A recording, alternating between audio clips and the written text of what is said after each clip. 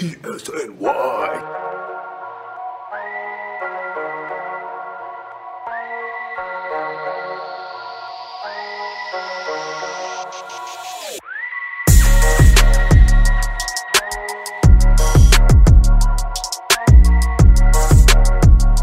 Hello, everybody, and welcome into the Knicks State of Mind podcast. I'm Matt Castillo with Chip Murphy and Danny Small. And, guys, we got a lot to get into today. I've been proud of myself so far this season. I haven't had the big rant, okay? But as we were talking about doing the show today, I told you guys I got to vent a little bit here because I'm just starting to get real frustrated. And it's happened twice in, the last 3 games. The Knicks have had a large lead, 15 points in Charlotte, or against Charlotte, I should say, over the last weekend. Last night against Philadelphia, they're up 17 points in the third quarter, and yet they're still finding ways to lose the game. It is so freaking frustrating. I mean, it's one thing where if they just play hard, they're playing a good team like Philly, and it's a close game throughout, and, they get beat at the end. That's supposed to happen. You know what I mean? Yeah, and that's kind of what we have talked about, being a young team, not knowing how to win, how to close out games. But when you're up 17 points, and when this continues to happen, it has been so frustrating, especially that Charlotte game. I mean, that was just good. I was at the beach, guys. All right, trying to enjoy time at the beach, watching that game at the night, and I'm ready to go. I'm having a good time. I'm like, yeah, let's do this, let's do that. As soon as I lost that freaking game, I was like, I'm ready for bed. I'm just so tired of it. They did ruin my freaking mood. This has got to stop. I mean, when you're up 17 points against Philly, and I know Philly's a good team, but my God, would you just stomp on their throats and not let them back in? Once Philly made that push, I was looking at a team that just looked like they were scared, and nobody wanted the basketball, and nobody wanted to make a freaking play to kind of stop the momentum that Philly was going, and you can kind of just see it. And it's getting to the point that even when they get a big lead, you're basically sitting and telling yourself, okay, when the hell are we going to blow it? That's how bad it's starting to get. I'll put it in this perspective. My fiance doesn't watch any basketball whatsoever. She maybe take a look at what I'm watching when I'm watching a Knicks game and screaming and yelling like an idiot, okay? Not a basketball fan, right? She is able to tell me, yeah, they're going to blow it. It's becoming that easy and that predictable night in and night out, and it's killing me. You lose a close game because you battled and you lose to a better team, fine. But how the hell do you blow a 15-point lead to Charlotte? Okay, I can't even name 2 players on Charlotte. All right, this is ridiculous. I think the counterpoint, at least, is in between those 2 bad kind of collapses. In between that, they stepped on the Cavaliers' throats. In that game, I think that was a step forward. Obviously, you don't want to see the 17-point loss the very next game, but the Cavs, they took the lead early, and then they just stepped on their throats in that third quarter. Midway through the third quarter, the game was over. It was nothing, and that was a good response to the Charlotte game for sure. But like you said, you don't want to come back and do the same thing over against, even though Philly is title contender maybe type, Eastern Conference, come out of there type. Philly's a really good team, but it is tough to blow a 17-point lead like that. And I think I don't want to I guess cut Chip off or whatever, but I was going to lead this into our first topic, whatever. Frank Ntilikina, when he came out of that Philly game, that's when everything changed. And I know you can't play him the entire second half or anything like that, but when Frank came out of the game, that's when kind of everything changed, which, is it just because he came out, or was there a couple other subs in there? Probably a little bit of everything, but, I mean, I think it's tough to undervalue what he's doing right now. Oh, absolutely. I agree. I think Frank, and that's where we wanted to go after my vent session right here. And yeah, I was just trying to talk you off the ledge for a minute there, and then it was a good segue into Frank. Right, and that's a positive part. That's something to look forward to. And Frank has certainly taken this point guard job, and it's his, and it absolutely deserves to be his. It's not one of those things where it's such a big, important year for a guy, and sometimes they put him in there just to see what he can do, how he can handle it. Now, Frank has earned that starting point guard role, and the game did change a little bit because Dennis Smith Jr. right now, you can see it's just kind of all over the place. Part of that could be a lack of training camp, lack of preseason time, missed about a week and a half with his family tragedy. So it's been a really weird start to the season for him. But, it's still just been very inconsistent there. It's no doubt the offense is running smoothly when Frank is on the floor. And Chip, I want to get your thoughts on this and the way that Frank has looked before I go into, what some of my thoughts are. Because Frank is a guy that I think every Knick fan right now is looking at very closely. It is a big year for him. You just want to see some kind of growth moving towards a positive direction. And I think so far we have seen that. And Chip, I wanted to start with you. What are your thoughts on Frank and taking the starting point guard role? Yeah, I think it's huge. We all like Frank and want him to succeed. And it's not just, excuse me, it's not just what he's done on the court, but the stats and all that. It's his body language. I think Mike Breen mentioned it a couple times. We've never seen him this energetic, this fired up before. He seems like, I don't know, excited to be out there for the first time. Right. He's, he was like that during FIBA, which we talked about with the guys that he's known for a while and played with for a while, and the coach that knows him really well. But we've never seen him like this in New York. And I think he's a big part of this starting lineup really settling in and playing really well. This lineup with him and Barrett and Morris and Randall and Taj is plus 10.8 points per 100 possessions. They're scoring 115.7 points per 100 possessions. That's the number one ranked offense in the league. So they're playing really well, this starting lineup. Now, when that starting lineup breaks up, I know Portis, I hate to kick the guy when he's down, but when there's a replacement like a Bobby Portis, it doesn't look quite as smooth. Mm-hmm. But like Danny alluded to, the main issue so far has been when Frank comes out of the game, the Knicks just don't there's nobody running the offense. Yeah, the Knicks just don't run as smoothly. And I'm not sure if that's because maybe long-term Dennis Smith should be more of an off-the-ball player. But we always thought maybe Frank was going to be that guy. Maybe he was going to play more off the ball. But he's been so important to them. And I'm not sure if that's a bad thing or a good thing that one guy is such a make or break player when it seems like he has the impact of like LeBron James going off the court on against the Sixers. It was like, and all of Knicks Twitter was like, "Oh, Frank's off the court, we're fucked." It's like it's like Jesus. The guy averages 6. I love Frank, but he averages 6 points a game. Right, like, right. Yeah. Like Jesus Christ. Right. If we can't overcome him going to the bench, we're in a lot of trouble.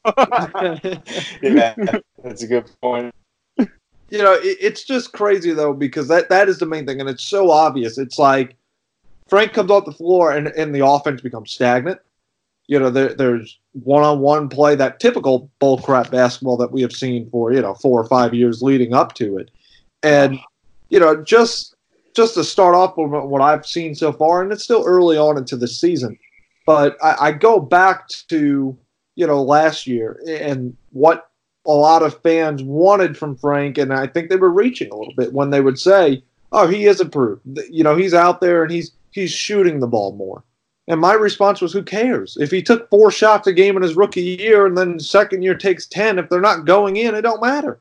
If you're trying to say he's a little bit more confident out there, whatever. There was no real improvement. But this year, you can see that he's looking to score the ball more. He's taking good shots. I think the only dumb thing I think he did so far this season is when he made that jump pass a couple of games ago and threw it into like the 5th row of the crowd. But, I mean, everybody makes those kind of mistakes making a play. And he has made this offense look, it's looked pretty good at times. He gets the ball moving. I do want to see him take a little bit more shots. I know in the Philly game he hit his first shot, and then there was that second possession. He came down. He hit a wide-open 3, and he ended up dumping it off to Morris down in the post. And, Morris threw it right back to him. Like, what are you doing? Shoot. And he did shoot, and he made it. And even what Clyde Frazier said in the game, he goes, Frank baffles me. I mean, he just knocked down his first shot, and now he's looking to pass when he's wide open. So I want him to be a little bit more, aggressive and look to take that shot, where he can start building more confidence to do so. But, I mean, it really was when Frank was in the game the last couple of years, you got a defensive impact from him. You got a guy that was going to go out there and defend hard and play with the energy on the defense end. But really, the offense, it was like 4-on-5 when we were on offense with him. He is starting to become a little bit of a piece. And like you said, Chip, it's only like 6 points a game. And at this point, I think, though, it's becoming where we know he's not going to be a guy that's going to put up 20 points a game, and that's fine. If he could just hit his open shots, create for others, get that ball moving.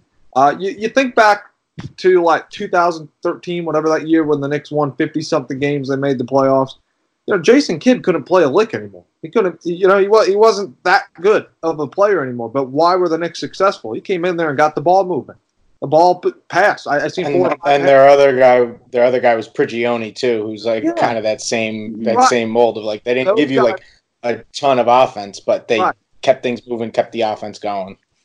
And it was not stagnant. And if it got stagnant, Jason Kidd or Prigioni was in to make, the offense start moving the ball again. We had years of Carmelo Anthony hold the ball at the elbow and 25 jab steps and a fadeaway jump shot with a second or two left on the shot clock. That didn't happen that year as much because we had guys. And I think that's the value that we have with Frank is that he's a guy that's coming in and, getting that offense moving. Multiple guys are touching it. The ball's moving around. And it's been really fun to see. So, yeah, the stats are not jumping out at you all the time. Played very well last night in Philly. But there is an impact from them, and that's all I can ask for. That's all I want to see at this point. Now, Danny, I'm going to ask you, what is something that they can do? What do you think this team could do? Because it is a problem when Frank leaves the floor. That it's just not the same offense.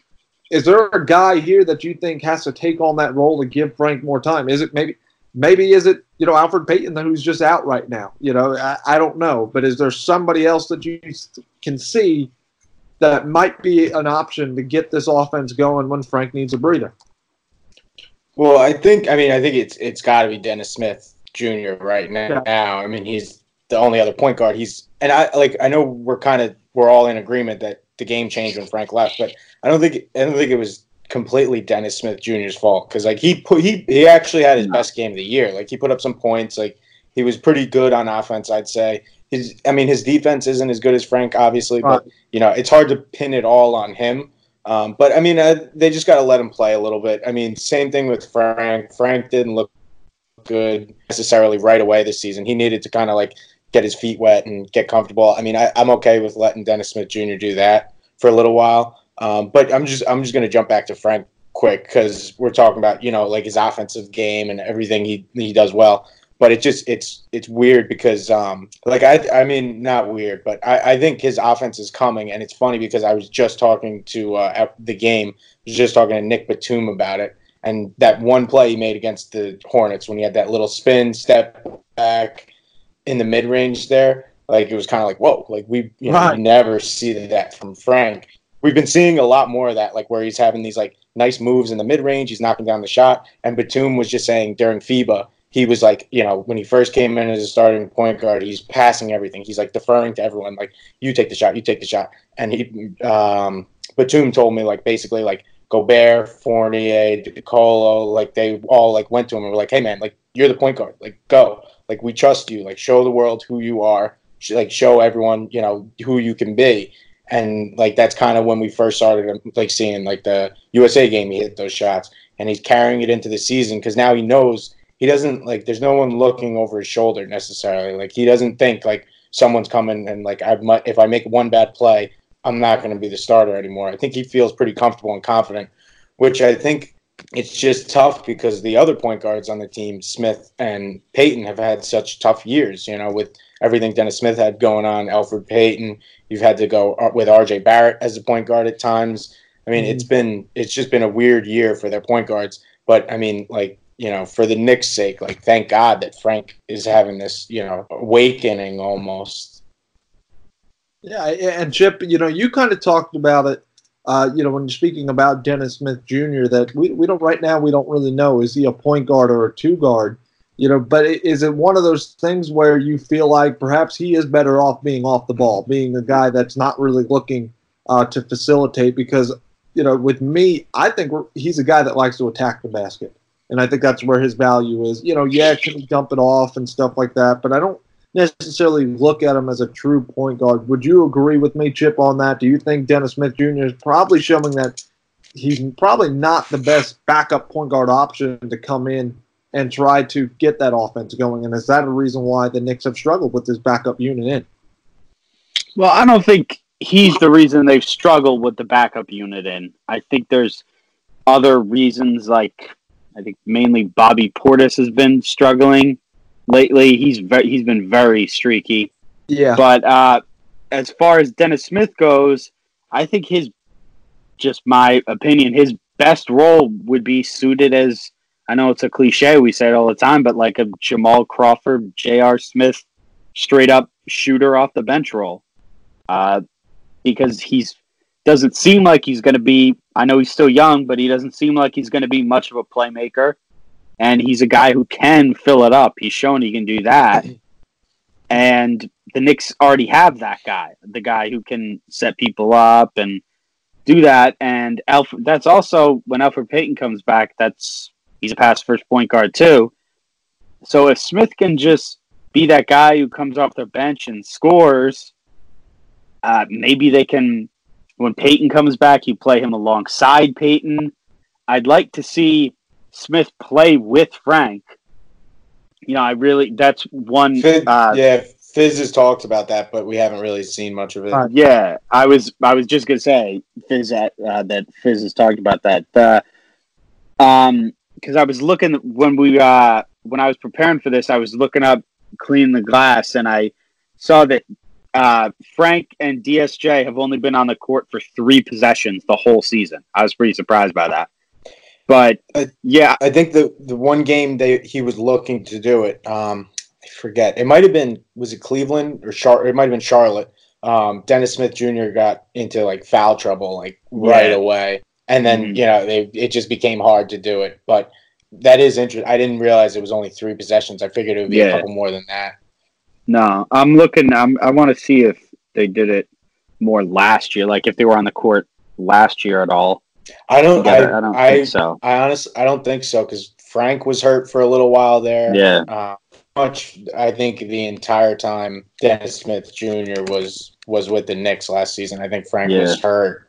He played 2 games in there, but Smith was also hurt for a little bit too. They weren't on the court at all together. That's interesting. They haven't played at all together. That's like a new duo there. It'd be interesting to see that, especially because that would really test out Smith's off the ball potential too. Mm-hmm. Yeah, and Frank's not the type of point guard who needs the ball in his hand 100 times. So true. 100% of the time down the court. You see a lot of times Barrett brings it up, Randall. You have Dennis Smith Jr. with him. Dennis Smith Jr. can still handle the ball a little bit, which that's when he's kind of very comfortable, or at least that's what he thinks. Maybe being more of a hybrid role would be good for him. What was I just thinking? Oh, Smith's he made a couple. That's what I wanted to say. Smith made a couple threes against Philly. That was good to see. Oh yeah. No, I know the game kind of turned when he subbed in for Frank, but he did have a decent offensive game. He knocked down a couple of shots. He looked confident. Right. I felt bad almost criticizing him because I think actually part of it too is probably Knox defensively was just really, really rough out there. He didn't even play in the second half. Yeah. There was Portis is a disaster. God. Yeah, I think there's more. Yeah, there's a lot of issues with that second unit right now. But like we said, Payton can come back. I don't know if Alonzo Trier is going to dig his way out of the doghouse, but he might, because they may have to switch some things up. If they need some scoring punch on that second unit, which not even that was the problem, but if they need something else on that second unit, they can always go with that. Portis can't guard anybody. Like he can't guard anybody. So that's a problem. I think it's helpful for him to be with Mitch because Mitch can kind of cover up for a lot of the problems of guys around him. But you're right. I mean, the defense has been tough out there because it's the defense on the whole second unit is very suspect, which is outside of Mitch. And it's kind of where and like you guys are saying with Dennis Smith Jr. He played well. But it's just a clear drop-off, though, from once the second unit comes in from the first unit. And it's just, you look at it, it is a mess. You got Knox who's losing minutes because, he is struggling in a lot of different areas. Dotson on last night, 1 of 6 from downtown, just 2 points, in 20 minutes. This second unit, somebody's going to have to come in and play with a little bit more consistency here. I think it's something that hurts them because when these starters are in, they're playing well. But I think we're losing a lot of games when we have to pull these guys out, and it's something that Fizdale is going to have to figure out. And that kind of brings me now to what we wanted to get back into a little bit more here, which was the rotation. And, one thing I can think of right off the bat from the rotation, I was just curious to see if you guys kind of felt the same way as well. The game against Charlotte last weekend. Mitchell Robinson comes off the bench, was playing very well. I know he got banged up in the game. I know he got hurt a couple of times, and I do understand that he probably had to come out to get, just a little bit of rest. But I felt like the rest was a little too much. I don't know if you guys agree with me or kind of felt that way, but and I know that game was last week, so we got to think back a little bit here. But I thought Mitchell Robinson was just destroying the Hornets. Like, they had nobody that was matching his athleticism. He was dominating on the boards, several alley-oops. They didn't have an answer for him. Keeping offensive possessions alive. And I felt like in that fourth quarter, he got an extended rest there. And I think that kind of cost him a little bit in that game. I don't know if you guys, felt like, Mitchell Robinson should have been out there a little bit more, and that kind of cost us in that game against Charlotte. I think the reason for the extended rest was because of the injury. I think when he came back in, he was limping a little bit. Actually, on the final play, Fizdale said that he was supposed to come out and contest Graham's 3, but he didn't. He kind of just stood like he was stuck in the mud. I don't know. They didn't say it was because he was hurt, because they never said anything like that. But on the last play there, Knicks would have won that game if Robinson comes out and contests that shot. So, I mean, I agree with you. Mitch was fantastic, but I don't know if maybe they rushed him out there. But then again, if you had a better option on the bench, I mean, I think it's just like what Fizdale said was essentially, sometimes 21-year-olds don't make the right read. Mitch was supposed to be the guy coming out and defending that, but sometimes young players make mistakes late in games. It happens. It's understandable.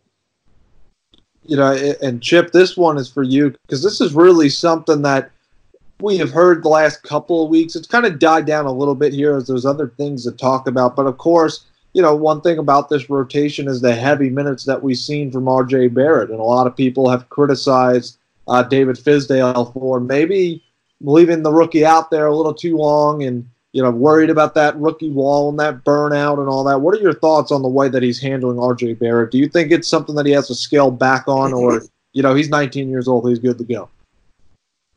As far as his attitude towards load management and how he was so dismissive of it and said, "Oh, he's 19, he's good to go," I didn't really like that. Mm-hmm. I thought him. What was it? The Kings game where he was on the court at the end in a 20-point blowout. I thought that was ridiculous. I think that was the game, right, Danny, where he ended up playing 40 minutes in a 20-point blowout. Yeah, it was. Yeah, it was the blowout in the Garden. Yeah, that was ridiculous. But he was so dismissive of the idea that the rookie wall and all these other people who are look at all these other guys who played all these minutes when they were rookies. It didn't affect them. Well, the game's extremely fast now. Look at all the possession. There's so many more possessions. The pace is up. how do you think James Harden is scoring all these points so easily? Teams are playing really fast. RJ Barrett is running up and down the court a lot more than all these older players ever did. I mean, I'm not saying it's a problem right now, but I don't want to see RJ Barrett average 36 minutes for the entire season. I'd prefer not to see that, especially not with all the injuries that go on in the NBA now. I mean, I don't want to see him end up like Isaiah Thomas when he's 30 or 29, whatever Isaiah was. You know, we've seen a lot of injuries ruin careers in the league to young guys, too. At the same time, I see where Fizdale's coming from. I mean, I think I tweeted it out. When Damian Lillard was a rookie, he led the league in minutes and won Rookie of the Year. So I'm sure Fizdale looks at that would be his rebuttal to it. But like I don't know. I just think that this season, Fizdale, I know he's coaching for his job. And with RJ out there, it gives the team the best chance to win. So he's going to play him as much as he can. But I think that you need to take the kid's health into consideration. Long term, I don't think it's good for him to be, like I said, playing 35, 36 minutes a night. I don't think it's good.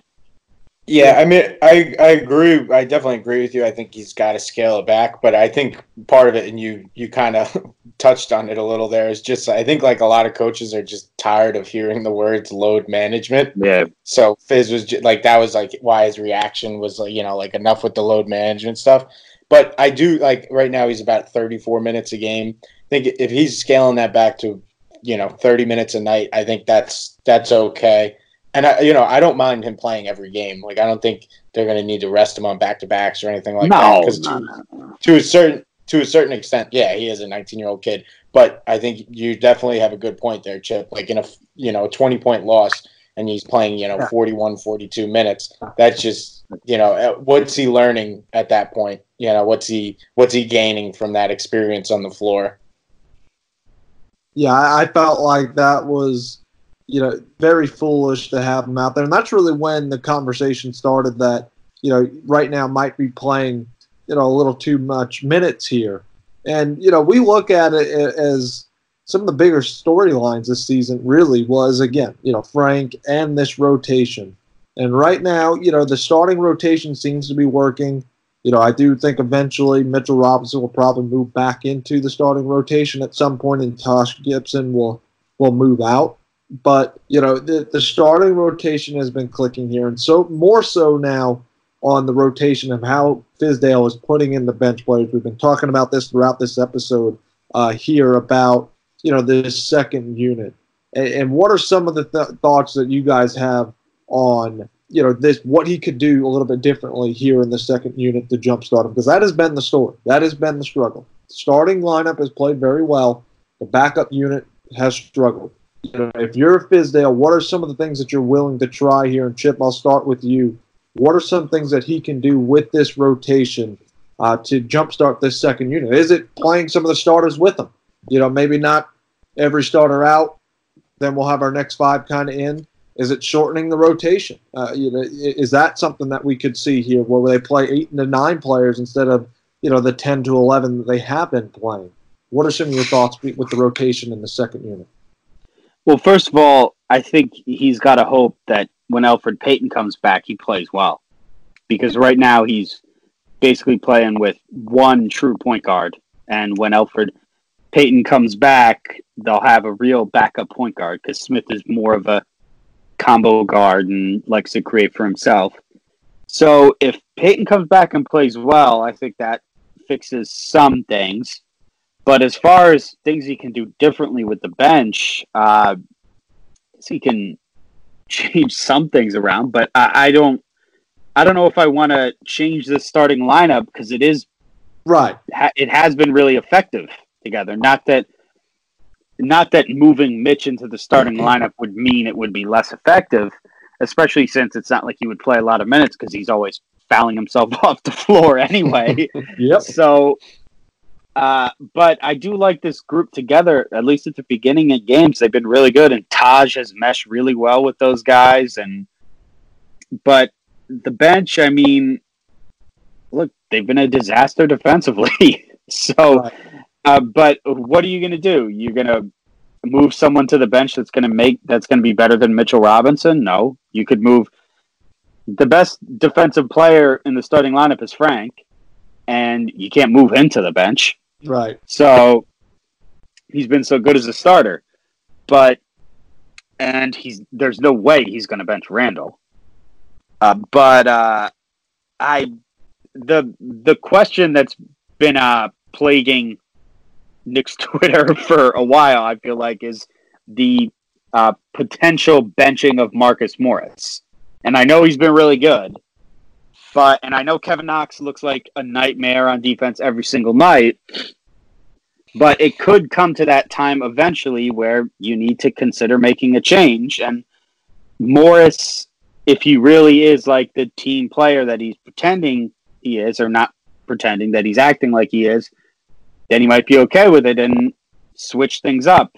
But I don't know. I'm not sure they should change the starting lineup right now. It's playing well. But as well as I said the stats were, they are still losing games. So you may have to make an adjustment. But I don't think you can make a clear assessment until you see the way Elfrid Payton plays, I guess, next to Dennis Smith and with Bobby Portis and Mitchell Robinson for like a 10 or 5 or 10 game stretch, whatever he wants to give it. I think more likely than Marcus Morris going to the bench and Knox starting would be actually, and maybe this is reactionary just from the Philly game, but it's Knox falling out of the rotation entirely. And those small forward minutes going to, Barrett, when he's in maybe with like a different unit that pushes him to the 3, or you'd see Dot playing some 3, stuff like that. Because Dotson, Jesus, I always feel like I fucking forget about Dotson. God. Yeah, you can't live with like an 8 or 9 man rotation all season long. But I wouldn't be surprised if until like in the interim, until like Peyton's back, maybe they scale down to 9. Give Morris more minutes, on the second unit there, or kind of stagger the way they do things. Because I think now with Dotson, even though he's been kind of up and down and he's not hitting his shots necessarily, I think he at least is the threat of a 3-point shot. Plus his defense, he gives effort defensively. Like, he's maybe not the best off-ball defender. He gets kind of beat backdoor. He kind of loses his man sometimes, which, not great. But he's a good rebounder. He defends. So I wouldn't be surprised to see more Dot in the future. Yeah, I think going forward, I think Fizdale is going to have to. And the reason why I asked about shortening the rotation is I wanted to, see your guys' thoughts on that. But, that's something that I thought about that maybe he's going to have to do here for a little bit. I think throughout the season, you're going to have to go through stretches where you play a little bit more. It's just about, making sure you're not running your players into the ground here. Plus, it depends on where you're at in the season. If you're a team that's just fading and not really in the race, then you're going to expand it and you're going to let as many guys as possible play like we've seen the last several years here.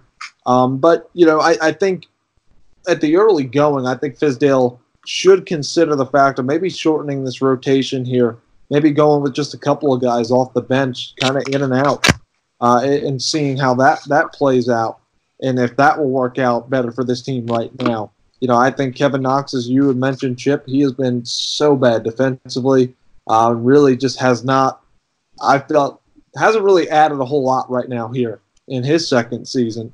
Trier's a guy that's kind of, has fallen out of the rotation, as well as, Ellington. Dotson, I do like, and I've liked since we drafted him. I think he has the potential to be a dangerous 3-point shooter and a guy that could be an athletic defender. We've seen him block a shot last night. But, if he's going to be shooting 1 for 6, maybe his 20 minutes might be a little too much for a guy that's really not putting anything out there.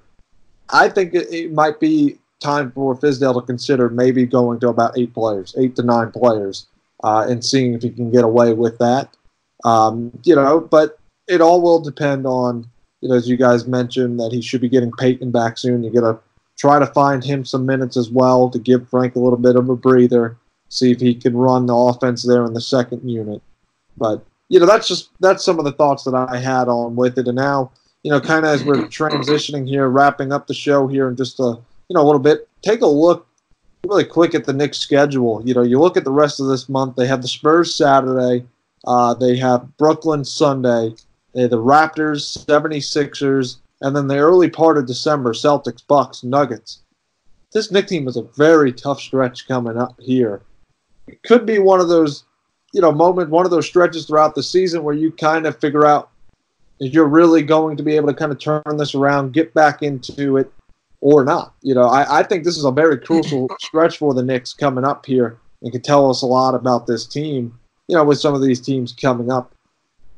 These next 8-10 games or so, if they go bad here, and this is something that, we've seen whispers about, around is people are already calling for Fizdale's job, but is it possible that we can see a coaching change? If by December, maybe even by Christmas, this team is struggling, or you guys still feel like Fizdale's going to be here for the rest of the season?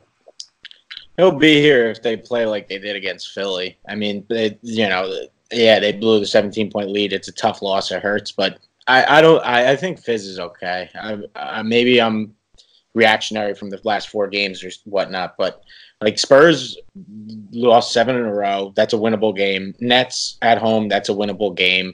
I mean, I actually asked Fizz that question about this upcoming schedule, and he basically gave the standard, one game at a time, yada, yada. He gave the standard answer. But, I mean, let's see, because one of those playoff teams that's in that stretch is the Warriors. I mean, I know that's on a West Coast road trip, which is not easy, but as long as they pepper in a few wins in this stretch, I think Fizz will be fine. I think the expectations, people kind of know what they are now.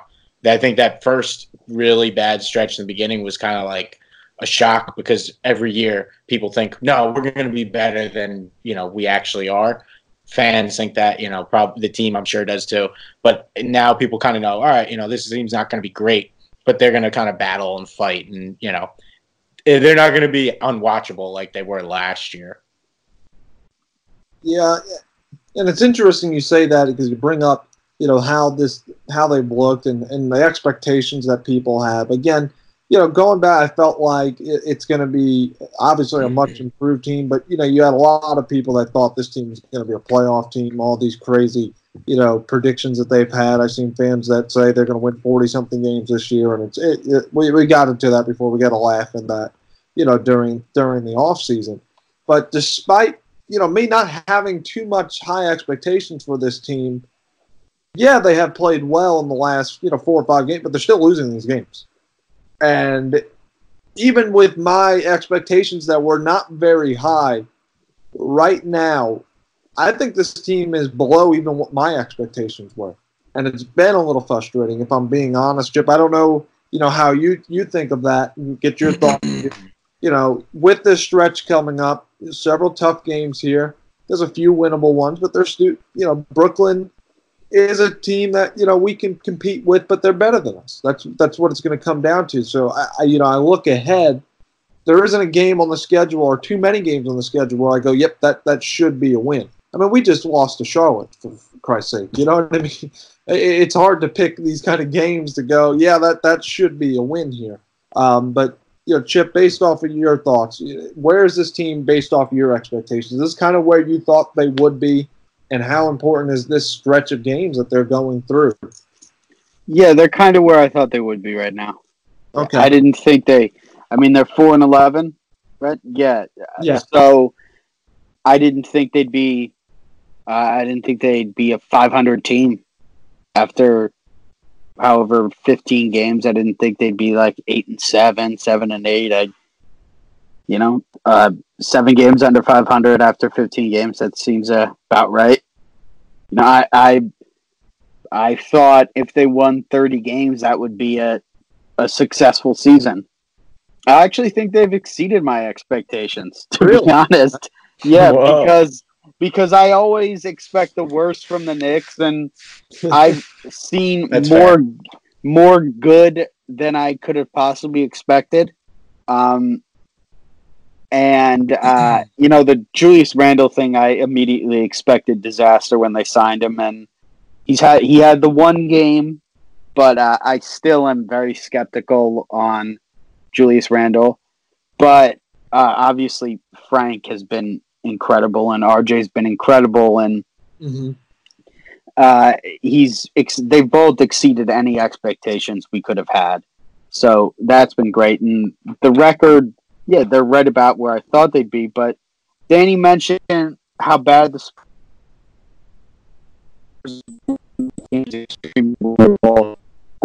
Nets, I think, eventually will turn it around and go to the playoffs, but we are playing them at home. That's a winnable game. At Toronto, they'll probably lose that. They did just play the Sixers really well, and now they're at home. It's hard to beat the same team twice in a row. So I think the Knicks have a good shot there. Ben Simmons is 9-0 against the Knicks in his career, though. That's true.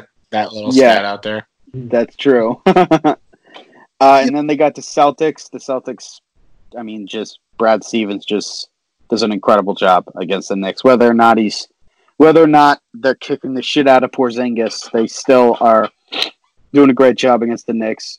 But they are at home Sunday matinee. And then they're at Milwaukee. I don't like their chances there. And then back home, Denver. I don't like that one. Indiana. I don't like that one. And then at Portland. Portland is not playing very well. Yeah. So they're getting Portland at the right time. Portland's done this before and started off slow and then became red hot. I think they're getting Portland at the right time. Right. Yeah. They're getting Portland in December. So, but I think they do play a couple games they could win there.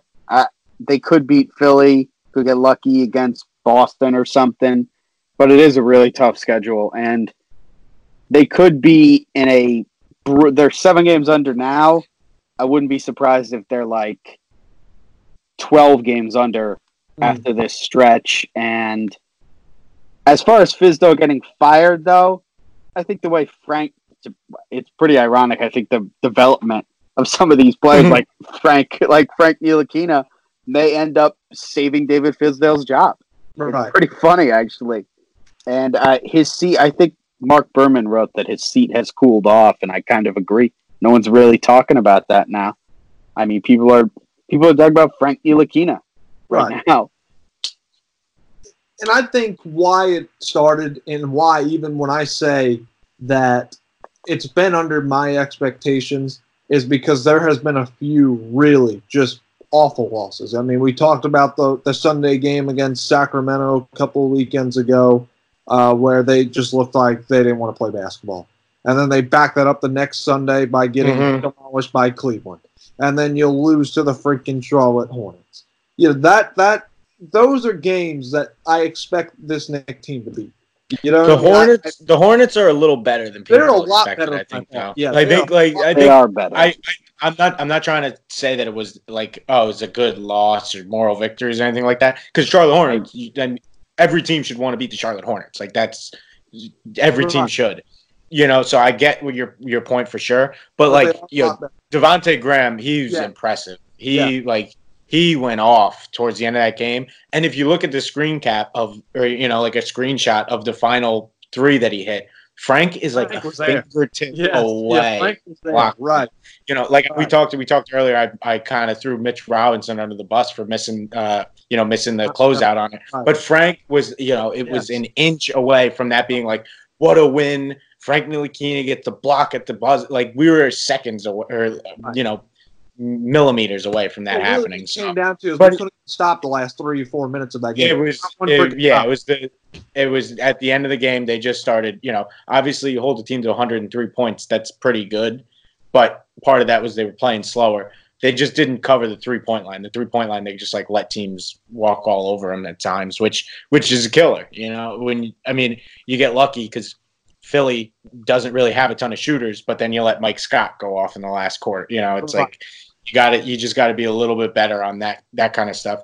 But it's going to take some time for them to learn how to win these games. They're going to take their lumps these next 10 or so games, because the playoff team stretch, whatever it was, 11 straight games, that leads into like a 4-game West Coast road trip with Sacramento Kings and Denver Nuggets tacked on to the end. It's going to be tough. It's going to be a tough little stretch here, but who knows? Spurs, like we said, Spurs aren't very good. Started off with a win here, maybe take a back-to-back against the Nets. We've seen and the happen. Spurs are the worst 3-point shooting team in the league. They don't even take them. Yeah, that's a good point. Yeah. And I wanted to wrap this up really quick with just quick thoughts on it, because it's not Nick related, but it is Nick related, I guess, with Carmelo Anthony back into the league. I just wanted to get your guys' quick thoughts on Melo is signing with Portland. Chip, I'll start with you. I think it's kind of a desperation move for Portland.